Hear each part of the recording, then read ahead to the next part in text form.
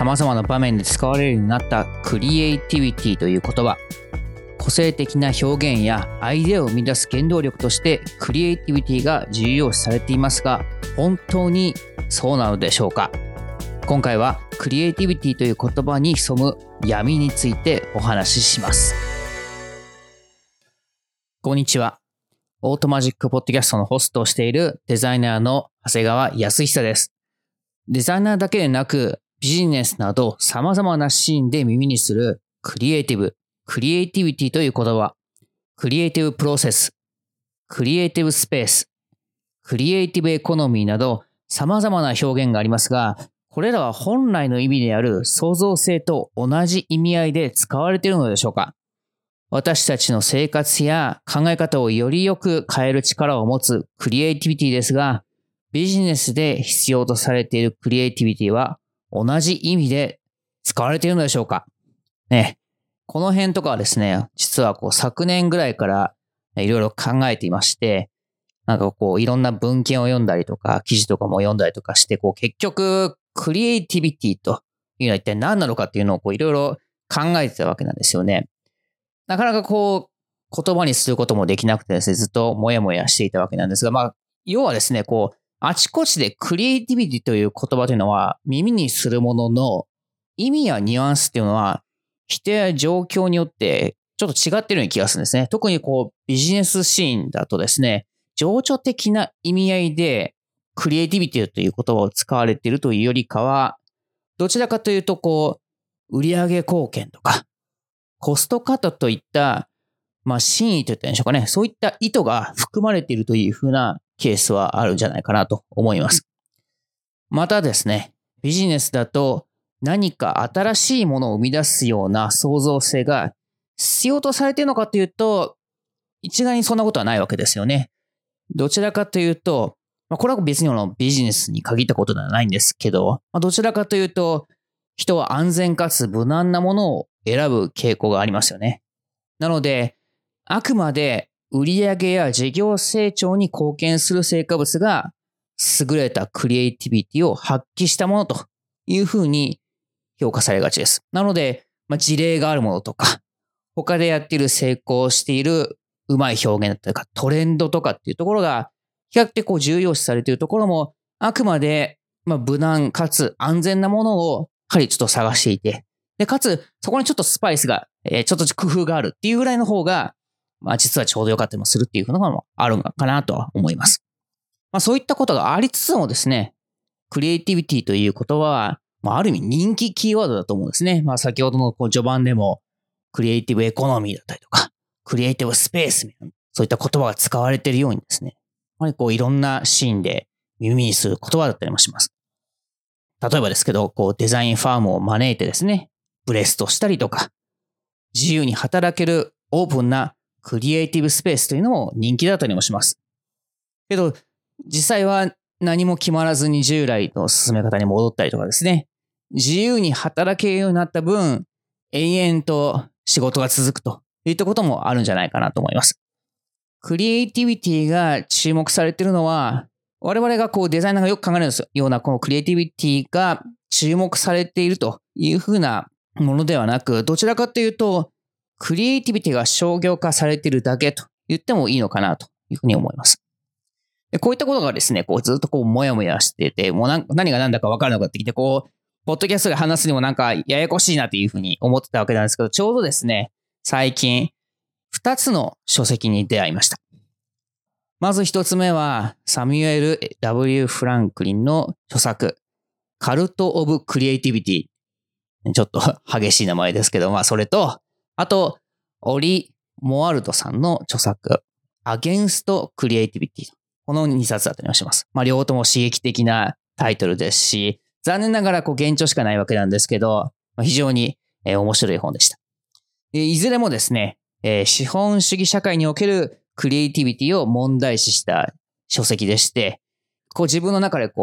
なかなか言葉にできなかったところがですね、うまく明文化されているような書籍だったような気がします。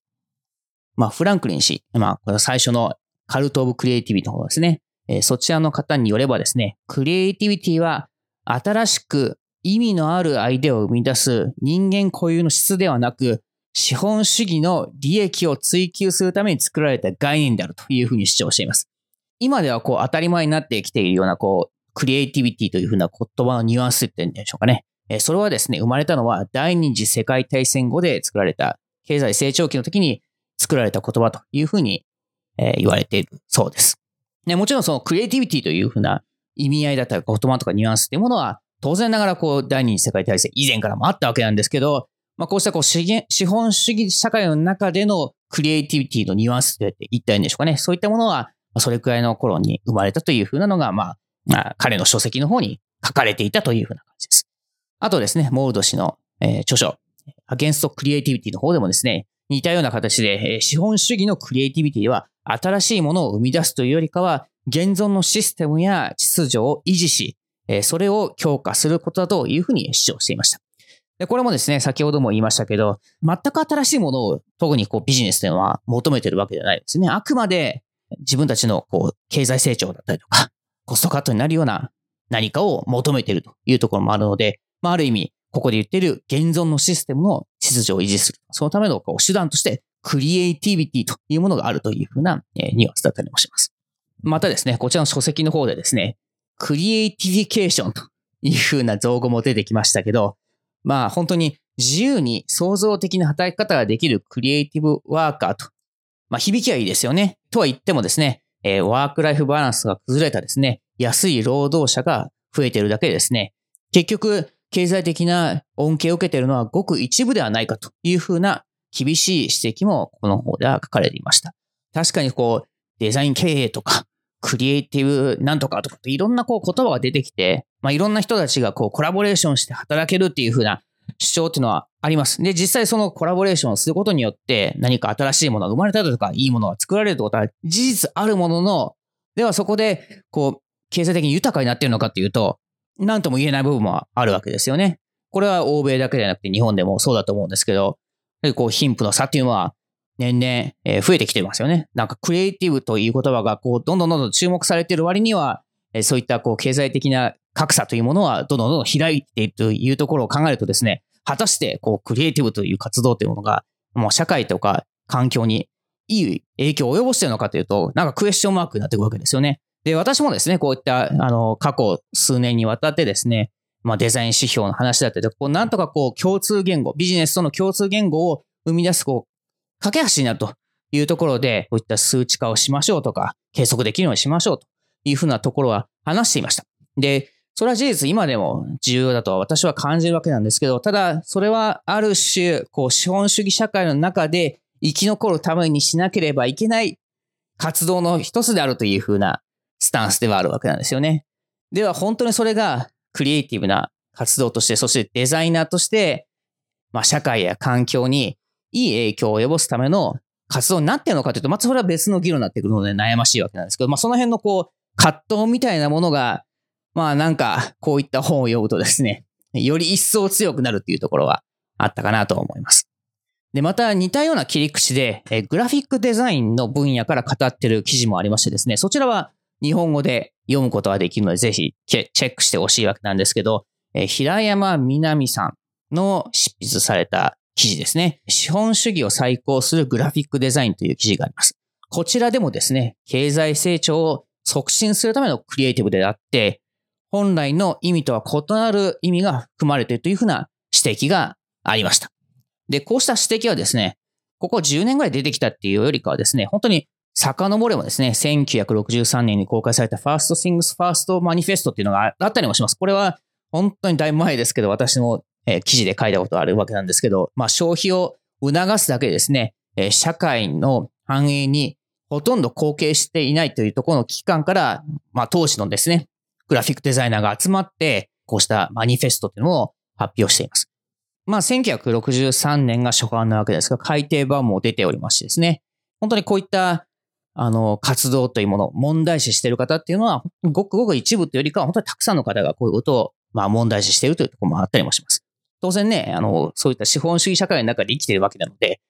そこのルールに沿って、仕事をしなければいけない。そこの中で自分たちのスキルを発揮しなければいけないというところはあるもののですよね。悩ましいところです。で、こういった書籍とか記事とかっていうのを読んでると、だんだん暗くなってくるっていう方もいるかもしれませんけど、ただ、状況っていうものは変わってるんじゃないかなと思います。もう本当に昔からこういったことが問題視されて、全然物事が変わってないじゃないかっていう風な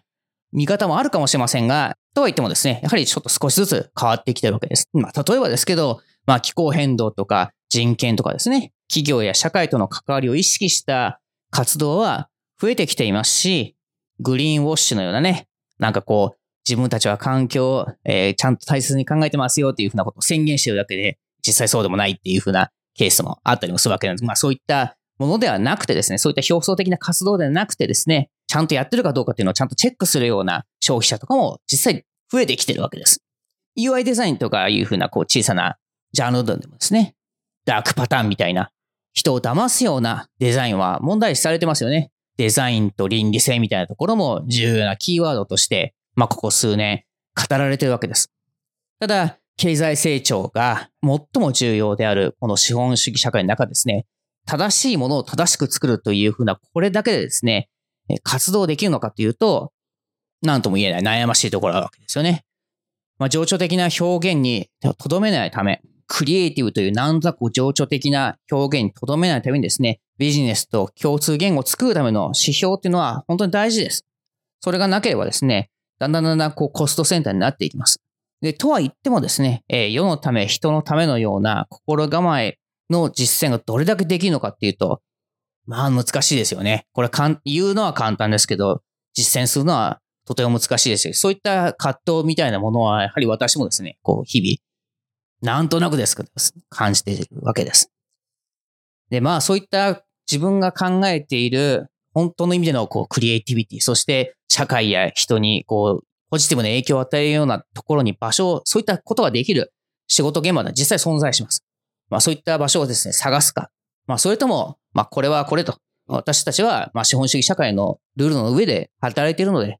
それはその中で働くことが当然であるというふうに割り切るのか。またはですね、クリエイティブという言葉をですね、うまく利用して、クリエイティブという商材というものを使ってですね、うまく生き抜いていくというふうな、そういった選択肢もあると思います。で、どれが正しいかというのは、本当にその方のね、状況とか考え方とかにもよると思うので、何が正しいかっていうのは本当にわからないわけですけど、本当にクリエイティブということは、考えれば考えるほどですね、本来の意味とは全く違う何かというものが、強く、引力として強く働いててですね、それが私たちの仕事の仕方だけではなくて評価のされ方にも影響されているっていうのはあるんじゃないかなと思います。で、本当にここ数年ですね、デザイン、ビジネスインパクトみたいな話というのはよくされています。で、実際それを計測する手段っていうのはあるものでですね、やはり儲かるか、コストカットができるかといった資本主義的な尺度になりがちです。NPS とかね、顧客満足度のような定性的な評価をする手段はあるものの、使う人やその方を取り巻く社会や環境がどうなっているのかといった生活の質を盛り込んだ評価というのはあまりないですし、やはりどうしても表層的な評価になりがちだったりもします。こうした中でのクリエイティブプロセスはビジネスをドライブするための手段ですし、しまいにはですね、クリエイティブらしいことをする活動を売るというサービスも実際あったりもするわけです。資本主義の中で消費を促すサービス業としてデザインがあるということを受け入れつつですね、これは事実そうだと思います。で、そういうものだと思いますし、それが悪いことかっていうと、それは何とも言えないところがあるわけですよね。ではそういった中で自分はどういうふうな仕事をするかという問いかけは、時には必要なんじゃないかなと思っています。それが今回こういったちょっと小難しいけど話してみたかったっていうところもあったりもします。そもそも食べていかなければですね、クリエイティブな活動っていうのは難しいわけなので、こういった資本主義社会のから抜けた何か新しい概念の中でクリエイティブな仕事をしましょうなんていうのは私はとてもじゃないと言えないわけです。私も実際そういうわけでもないですし。とはいってもですね、たまにはですね、少し批判的なレンズを通して私たちが働いている環境だったりとか、自分たちの業界で言われているようなことを見る、そういった視点で見ることによって新しい視点を得る機会にもなると思いますし、次の行動への一歩が進めるんじゃないかなというふうに私は思っています。先ほども言いましたが、正解は人それぞれの中にあると思うので、この社会でどんなデザイン活動をしたいのかという問いを、自分自身にしてみてもいいかなと思ってますし、その一つのきっかけとしてこの回があったらいいなというふうに思っています。今日もですね、書籍だったか記事の話は少ししましたけど、他にもですね、参考にした、書籍や記事とかはありますので、もし詳しく知りたい方はですね、私のポッドキャストのウェブサイトの方から、リンク貼っておきますので、覗いていただければと思います。今回のポッドキャストはクリエイティビティという話、ちょっと小難しい話になってしまいましたが、いかがだったでしょうか。質問や他に取り上げてほしいトピックがあったらですね、質問とかですね、他に取り上げてほしいトピックがあれば、ぜひ、ソーシャルメディアとかでメッセージを送っていただくか、メール、automagic.podcast@gmail.com までお問い合わせください。ソーシャルメディアの方ですね、X、Facebook、Instagram、スレッド、LinkedIn とか、いろいろありますけど、だいたい YHASSY という ID を振っていただければ見つけることができますし、そちらの方でメッセージを送っていただくか、ハッシュタグ、オートマジックの方をつけて投稿してみてください。次回はですけど、久しぶりにゲストを呼んで対談形式でお送りします。はい。もう収録も終わっています。スタートアップで働いているデザイナーはもちろんですね、そういった環境で働いてみたいと思う方は必聴会になってますので、ぜひ楽しみにしていてください。今回の番組について意見があればメッセージを送ってほしいですけど、デザインのキャリアとかですね、進め方の課題とか質問があったらぜひ声をかけてください。それではまた次回、Keep learning, keep leading.